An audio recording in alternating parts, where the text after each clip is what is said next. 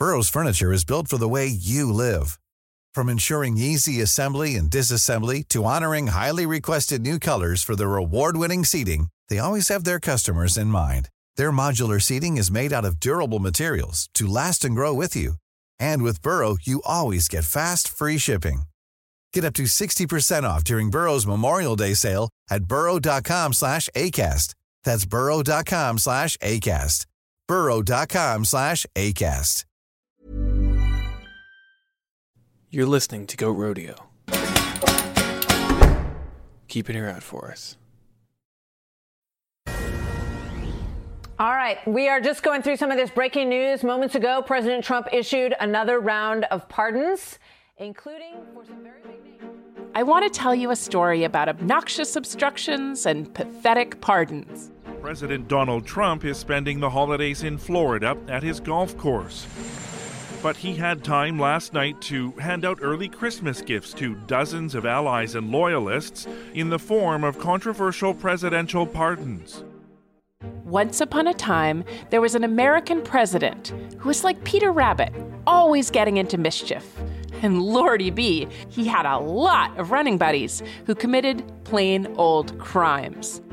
The man who helped get Donald Trump into the White House now faces almost 7 years in prison on charges stemming from his political consulting in Ukraine. President Trump's former national security advisor admitting he lied to the FBI. One of Donald Trump's close confidants is now under arrest, and there he is, Roger Stone. Former Trump campaign aide George Papadopoulos has been sentenced to 14 Steve Bannon has been arrested and indicted by the Manhattan U.S. attorney. The lot of them kept getting prosecuted, which opened up the risk that some of them would spill the carrots on President Trump, which would make his own harrowing legal problems even worse. But lucky bunny, Trump had a superpower. He could make his friends' legal problems vanish with just a swish of his pen. He could spring them from prison. He could even remove the threat of prison. And they all knew it. Deep in their little hearts, they cherished it. Breaking news right here, and I'll share it with everybody. I was just handed this. President Trump has called Roger Stone and told him that he will commute his sentence. Now, Roger Stone... And that meant the president could do something else, too. He could hint to the others that he might do those things, like, if you're nice to me, I might be nice to you. Capiche? And thereby, he'd tantalize them into shutting their yaps. They'd refuse to cooperate with the prosecutors who were sniffing around him, and they'd even back out of deals they'd already made with those prosecutors.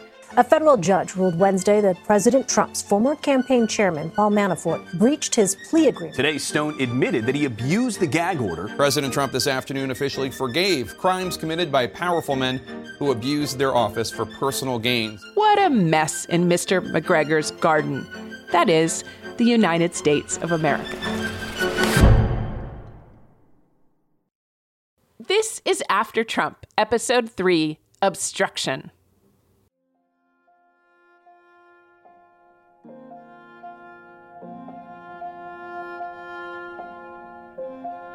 You know, pardons should be used judiciously. I would advise strongly against it. It would be a terrible mistake. President Trump is engaged in the most direct, sustained assault on a free press in our history. This is going to be a fraud like you've never seen. Then I have an Article 2 where I have the right to do whatever I want as president. No president of the United States, Republican or Democrat, has ever crossed that line. Will there be more controversial pardons or commutations? The president has... They raised the possibility of the president pardoning advisors and family members and even himself.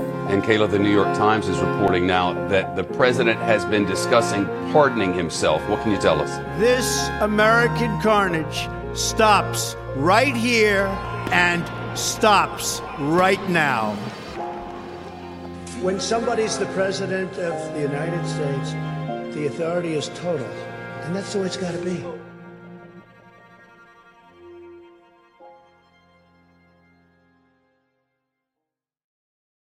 This story is not a fairy tale. It really happened, though till now I've changed the names and species of the major figures in it. But the whole story, in reality, raises a bedeviling legal question. When, if ever, can pardoning someone itself be an obstruction of justice? More breaking news in tonight. The President of the United States just issuing a slew of new pardons. What legal jeopardy could he be in when it comes to dangling pardons, or really is there jeopardy? He should have had a jury, but you know what? I'll make a prediction. I think he's going to be just fine, okay? Andrew Weissmann was one of special counsel Robert Mueller's top prosecutors. The president had the power to pardon people, and that apparently includes the power to dangle pardons.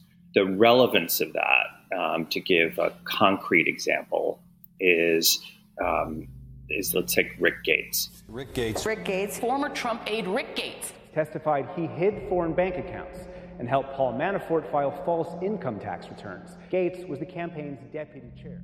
Now, Rick Gates was the guy Friday to Trump's campaign manager, Paul Manafort. Gates is one of the people Mueller prosecuted, who was dazzled by the possibility that the president might pardon him, which is what made his prosecution so difficult for members of Mueller's team, like Weissmann.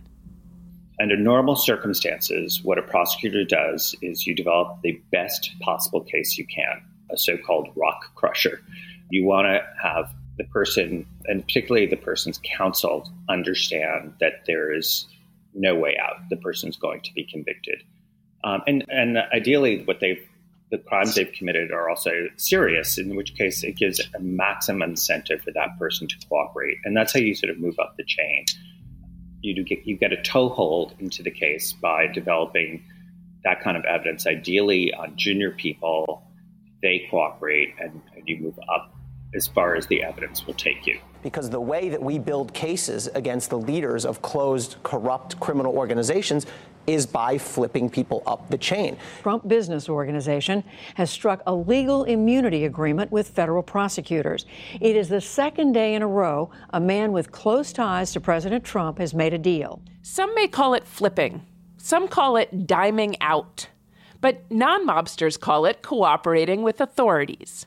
Whatever you call it, witnesses and henchmen who break ranks with a target they might otherwise protect are a huge asset to investigators. Folks on Mueller's team were building a mountain of evidence to encourage some of these people to be forthcoming, to show them both how many of the mysteries the team had already cleared up and how much it would behoove these witnesses, these henchmen, to tell the truth. But in that familiar prosecution dance, this time there was a skip in the record, because this time the target had more control over the witnesses than investigators did. Because this target, and this target alone, could flash a presidential pardon that would make everyone's problems just go away. Problem in the special counsel investigation is you can identify somebody like Rick Gates, who, while culpable, was clearly far less culpable than his boss, Paul Manafort. And we developed a really strong case. We met with his counsel. We showed them binders of all of the evidence. We had the agents and analysts walk them through it. You do all the sort of classical things that you do in developing a case and in flipping people. But then the thing that you are not used to facing is that the person who you sort of have in your sights as a potential cooperator can think, well, you may have a really strong case and you might indict me, but I could be pardoned. In January 2018, Manafort told Gates that he had talked to the president's personal counsel, unidentified here, and they were, quote, going to take care of us. Manafort told Gates it was stupid to plead, saying that he had been in touch with the president's personal counsel and repeating that they should sit tight and will be taken care of. And with Rick Gates, one of the very unusual things that happened is he came in to multiple proffer sessions, admitted his guilt, and then had second thoughts. That's usually not the timing, because you've then admitted everything to the government. His counsel completely understood that that's not the ideal way to do things, to say the least. But what was going on was this last-minute effort by people aligned with the White House to say, sit tight essentially, these are my words, we'll take care of you. And so you have that tug of war. And that was really the last person we won that war. Suddenly, all those in Trump's orbit saw another way to evade criminal accountability. They just stop cooperating and stay quiet. And maybe the president would just swoop in at the last minute. There were also other unsavory characters like the Michaels, Flynn, and Cohen. Michael Cohen back before Congress today after that explosive public testimony yesterday. Trump's former national security advisor, Michael Flynn, back in court today over a motion to dismiss his case. The pardon to obstruct vibes reverberated throughout the investigation, and in important ways, the tactic worked. Manafort held out on Mueller, and he got a pardon. Trump announced full pardons for Paul Manafort, his former campaign manager, who was found guilty as part of the Mueller investigation. The actual statement of the pardon reads like the president wrote him himself. I mean, talks about the Russian collusion hoax. Flynn walked away from his plea deal, and he got a pardon. President Trump wiping out the conviction of his former national security advisor, Michael Flynn. Stone went to trial and got convicted. He never made a deal, and he got a commutation and ultimately a pardon. Is this true? Have you been pardoned? I believe it is true. My attorney has now checked with the White House counsel, and we have assurances that the media reports are accurate. And the ones who cooperated, well, Rick Gates and Michael Cohen, no pardons for them. The message was loud and clear. This wasn't the first time a president had used the pardon power in a self-serving way.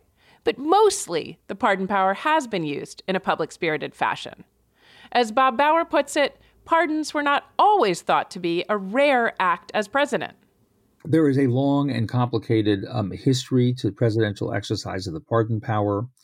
There was a time when it was thought that presidents really ought to use it relatively generously to redress instances of injustice that couldn't be addressed any other way.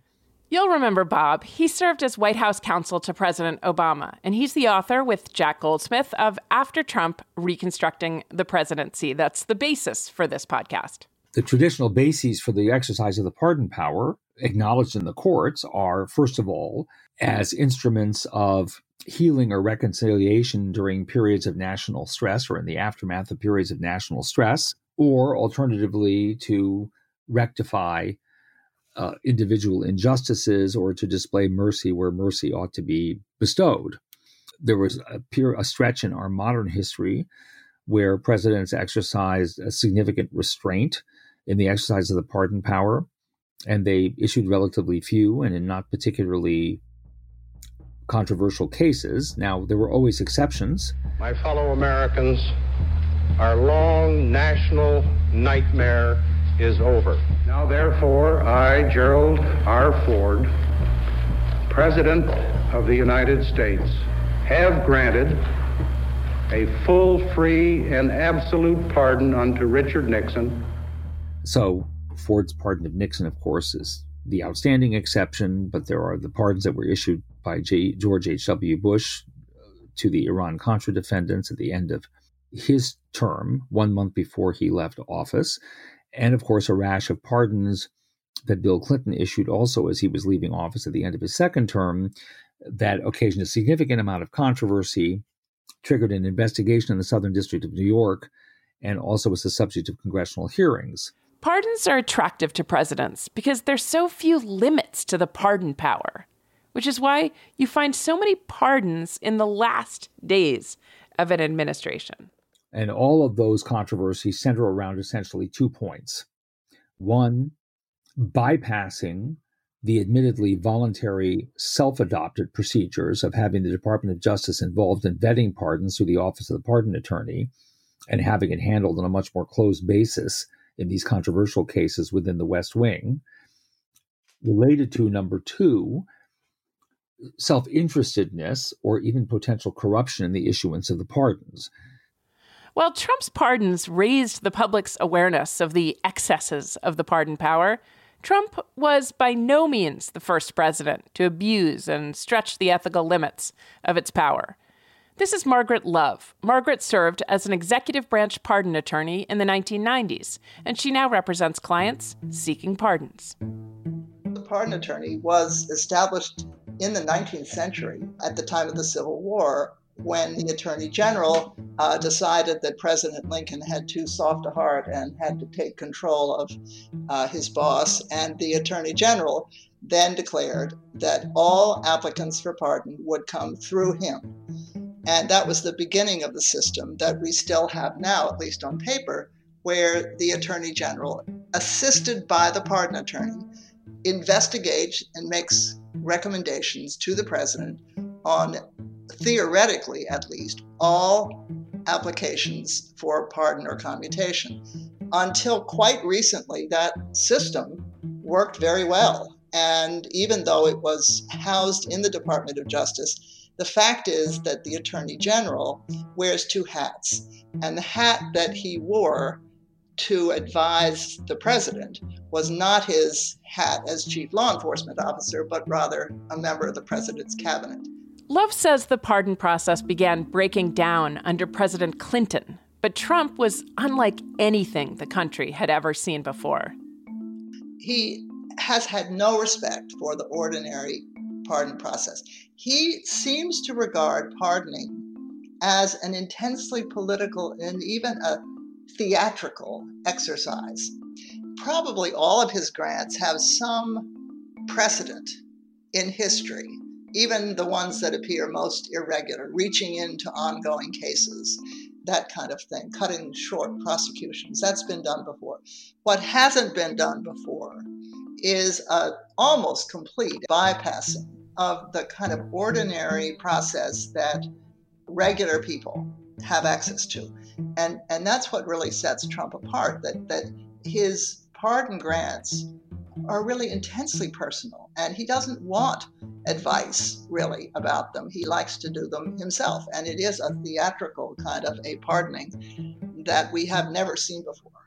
Trump's view on the pardon dropped all pretense of process from the White House. The notion that the president would be constrained by embarrassment of what one of the members of the convention said, that he would be afraid of the damnation of his fame to all future ages, and that would be the constraint on the president's power. But that doesn't seem to be a constraint on President Trump. While many presidents have shown the shortcomings in the absolute pardon power, Margaret hits on something unique in Trump's use of pardons. It's retrograde, by centuries. Trump's fiat pardons harken back to the era of kingly pardons. They're performative acts meant to curry favor with the masses while quietly protecting valued inner circle criminals. Certainly, Trump did not speak eloquently of mercy when he made his pardons, and he almost never implied that the people he pardoned were wrongly convicted, though he did state bluntly that people like Manafort and Stone and Flynn were victims of the witch hunt that was really meant to get him. But there were far more aspects of Trump's pardons that made them different from the pardons of past presidents. The first one is the composition of those pardons, and the number of them that didn't even pretend to have a public-spirited dimension to them. No president before Trump has ever issued as many pardons, the preponderance of the pardons that he's issued, grounded in self-interest, the advancement of political objectives, the reliance on recommendations for political purposes or personal preferences by political allies.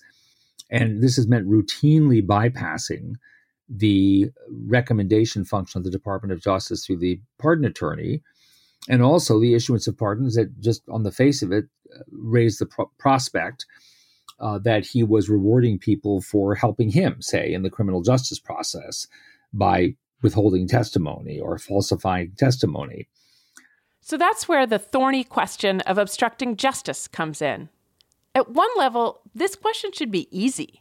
First order of business is to fight back against the notion that the pardon power is absolute, because it isn't. And there are a lot of different ways in which we can show that it's not absolute. Even, and I say even, Bill Barr, the president's former attorney general, said during his confirmation hearing that a pardon cannot be used as an instrument for obstructing justice. Is it permissible for a president to pardon a member of his administration in order to prevent testimony about illegal acts? If a pardon was a quid pro quo to altering testimony, then that would definitely implicate an obstruction statute. The president issues a pardon to someone in exchange for an understanding that they will falsely testify or withhold evidence or in some way create impediments to the functioning of the law enforcement process, and that's a corrupt use of the pardon and is prosecutable. Mueller's probe concluded that the obstruction statutes do indeed apply to presidential conduct under the law. Now here's Andrew Weissman, one of the lead prosecutors on Mueller's team.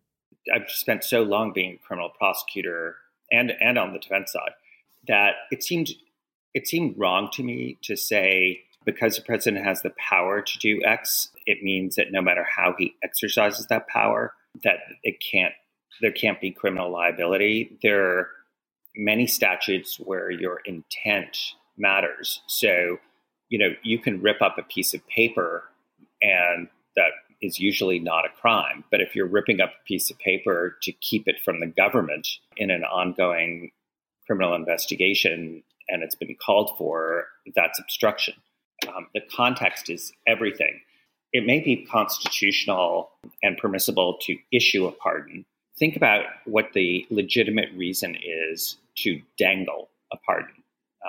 To me, the dangling was a really key sign of that intent.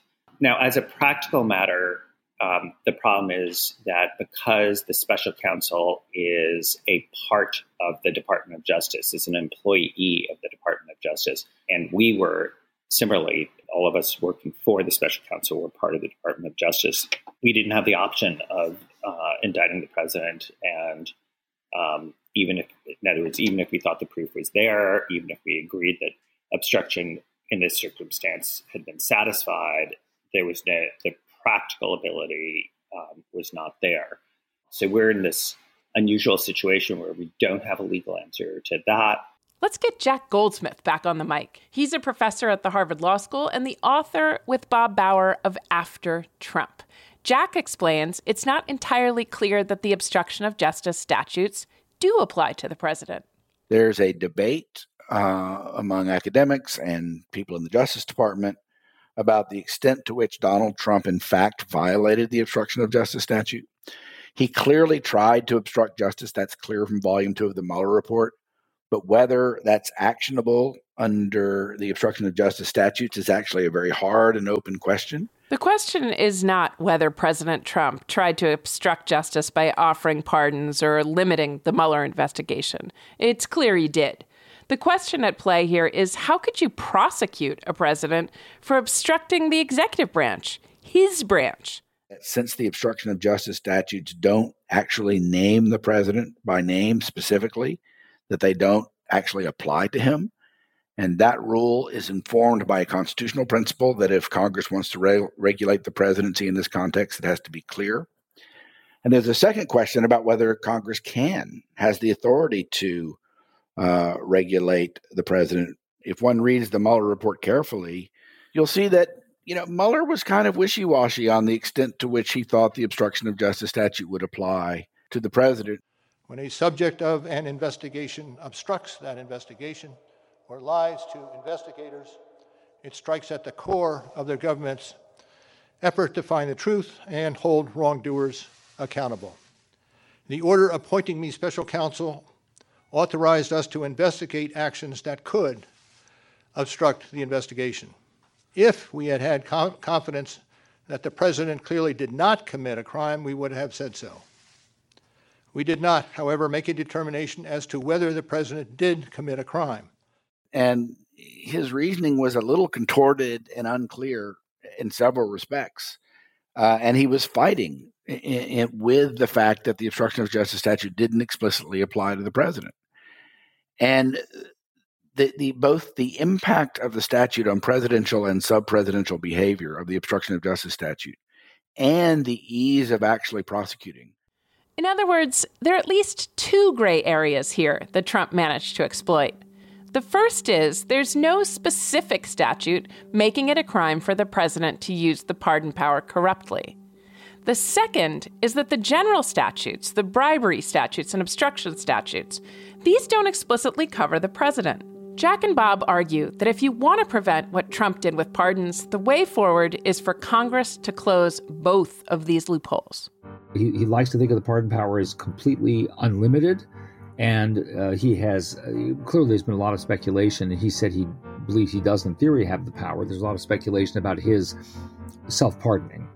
So we recommend reforms to address corrupt use of the pardons and to have Congress lay down a marker on self-pardons. On the pardon side of the ledger, Jack and Bob propose two remedies. There are two avenues Congress can take to be involved here. The first is to prevent the corrupt use of the pardon.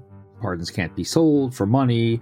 Pardons can't be given in return for obstruction of the judicial process, in return for false testimony in the president, or self-protection, or in the self-protection of somebody the president has identified, family member or friend.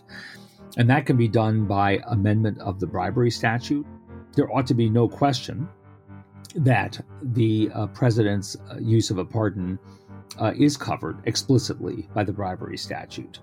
There is so much question about the constitutionality or the constitutional protections afforded to the president in issuing pardons that it seems that clarity on this point not only makes it far easier to defend a prosecution where a prosecution is warranted, but it sends a very clear signal to the executive branch. As to self-pardons, Jack and Bob argue that Congress should be clear on its view in law. Right now, there's actually no law on the subject except a very offhand executive branch legal opinion from the Watergate era. There is one opinion going back many years that's very cursory in analysis, to say the least, within the executive branch, issued by the Office of Legal Counsel, that holds that self-pardons are not constitutional. But it's not a developed position, and there are some who disagree and think that the pardon power is at least absolute in that respect. The question whether the president can pardon himself has never been resolved. No president's ever tried to do it. The president's pardon power is absolute. It's in the Constitution. Congress should be clear that that is not the case. It should prohibit self-pardons. And then a president who shows up with a self-pardon as a defense against criminal prosecution will have invited litigation. And then there's the other side of the ledger, obstruction, because Trump's attempted obstructions went miles and miles beyond pardons. At 10, we are learning of the first report that President Donald Trump tried to fire special counsel Robert Mueller in June of last year. White House counsel Don McGahn refused to comply with the request. The special counsel says he looked at 10 incidents that could potentially have led to obstruction of justice. No collusion, no obstruction. I don't think it's for me to say whether the conversation I had with the president was an effort to obstruct. I took it as a very disturbing thing, very concerning. George, the president was at it late last night and already this morning criticizing Robert Mueller. Look at the latest. So hard on this witch hunt, this phony deal that they put together, this phony thing that now looks like it's dying. When federal prosecutors agree that there are instances of presidential obstruction worth prosecuting, as they did based on the facts of the Mueller report, it's maddening that the statutes don't obviously apply to presidents. Jack and Bob propose to change this. The first and most important thing Congress needs to do is to clarify that the obstruction of justice statute does in fact apply to the president. We believe that Congress can and should, with a narrowly crafted or tightly crafted statute, make the obstruction of justice statute apply to the president. We propose that it do so with regard to the president obstructing justice with regard to himself, his family, or in connection with an election. And the aim of this statute is not just to check the president, give the president pause, open the president up to potential liability after he leaves office. It's also, there are norms that emanate from rules like this and that impact subordinate officials, and that will give them serious disincentive and pause in helping the president to do the kind of things Trump was doing. It would have been much easier for Mueller to act. The constitutional issues would have been diminished. The constitutional concerns would have been diminished. And frankly, and this is the most important thing, the actors around the president would have even more reason to pause when assisting him in these matters. Since Mueller ultimately concluded that the obstruction statutes reached presidential conduct anyway, these changes might seem redundant. Maybe all they clarify is the tautology that something that's illegal is indeed illegal. But to Weissman, someone who actually had to contemplate what a real case against the sitting president of the United States might look like, there are constructive ways to eliminate the kind of ambiguities that a criminal defendant is always eager to exploit. There's no downside in having Congress make it clear that that's what they intended, so that you take away that particular argument, which was it statutorily something that was encompassed here? It doesn't answer directly the constitutional issue. So, it struck me as something they were trying to figure out what to do in the face of, the Constitution, and trying to figure out practically, I assume, what can be done absent a constitutional amendment, since those are few and far between. So I viewed it as just, probably helpful. The pardon power was designed to be a tool for correcting wrongs. Any system of justice applied to a whole nation is going to have failures. A pardon is there to correct miscarriages of justice and outright injustice. It was always believed that if a president abused his pardon authority, it would be so appalling to so many at such a gut level that the checks on the president would instantly kick in. He'd be impeached, forced to resign, voted out. Trump pushed this theory, and the results were worrisome, to say the least. Jack and Bob spell out crucial legal remedies for presidential obstruction that sound very elegant. But none of this is easy. Targeting the president for indictment, any president, whether you like the person or not, should not be taken lightly. At the same time, because the Constitution gives a president a big sword in the form of pardons, anyone in the Oval Office will find a galaxy of leeway for wrongdoing and obstruction of justice with that power. And that can't stand. In short, our incorrigible Peter Rabbit and future Peter Rabbits need to understand the clear limits of mischief, so what Trump did can't happen again. Because there will be attempts at obstruction in the future.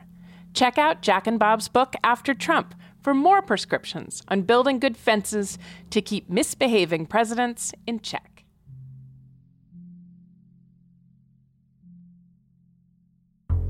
This podcast is a production of Lawfare and Goat Rodeo. The series is executive produced and hosted by me, Virginia Heffernan. From the Goat Rodeo team, scripting and audio production from Zachary Frank. Editing and executive production by Ian Enright. This episode was written by me, Benjamin Wittes, and Zachary Frank. From the Lawfare team, production assistance from Rohini Kurup and Bryce Clem. Benjamin Wittes is editor-in-chief. Special thanks to Andrew Weissman and Margaret Love. Subscribe to this series for more episodes of After Trump, and be sure to help our work by leaving us a rating and review. I'm Virginia Heffernan. Thanks for listening.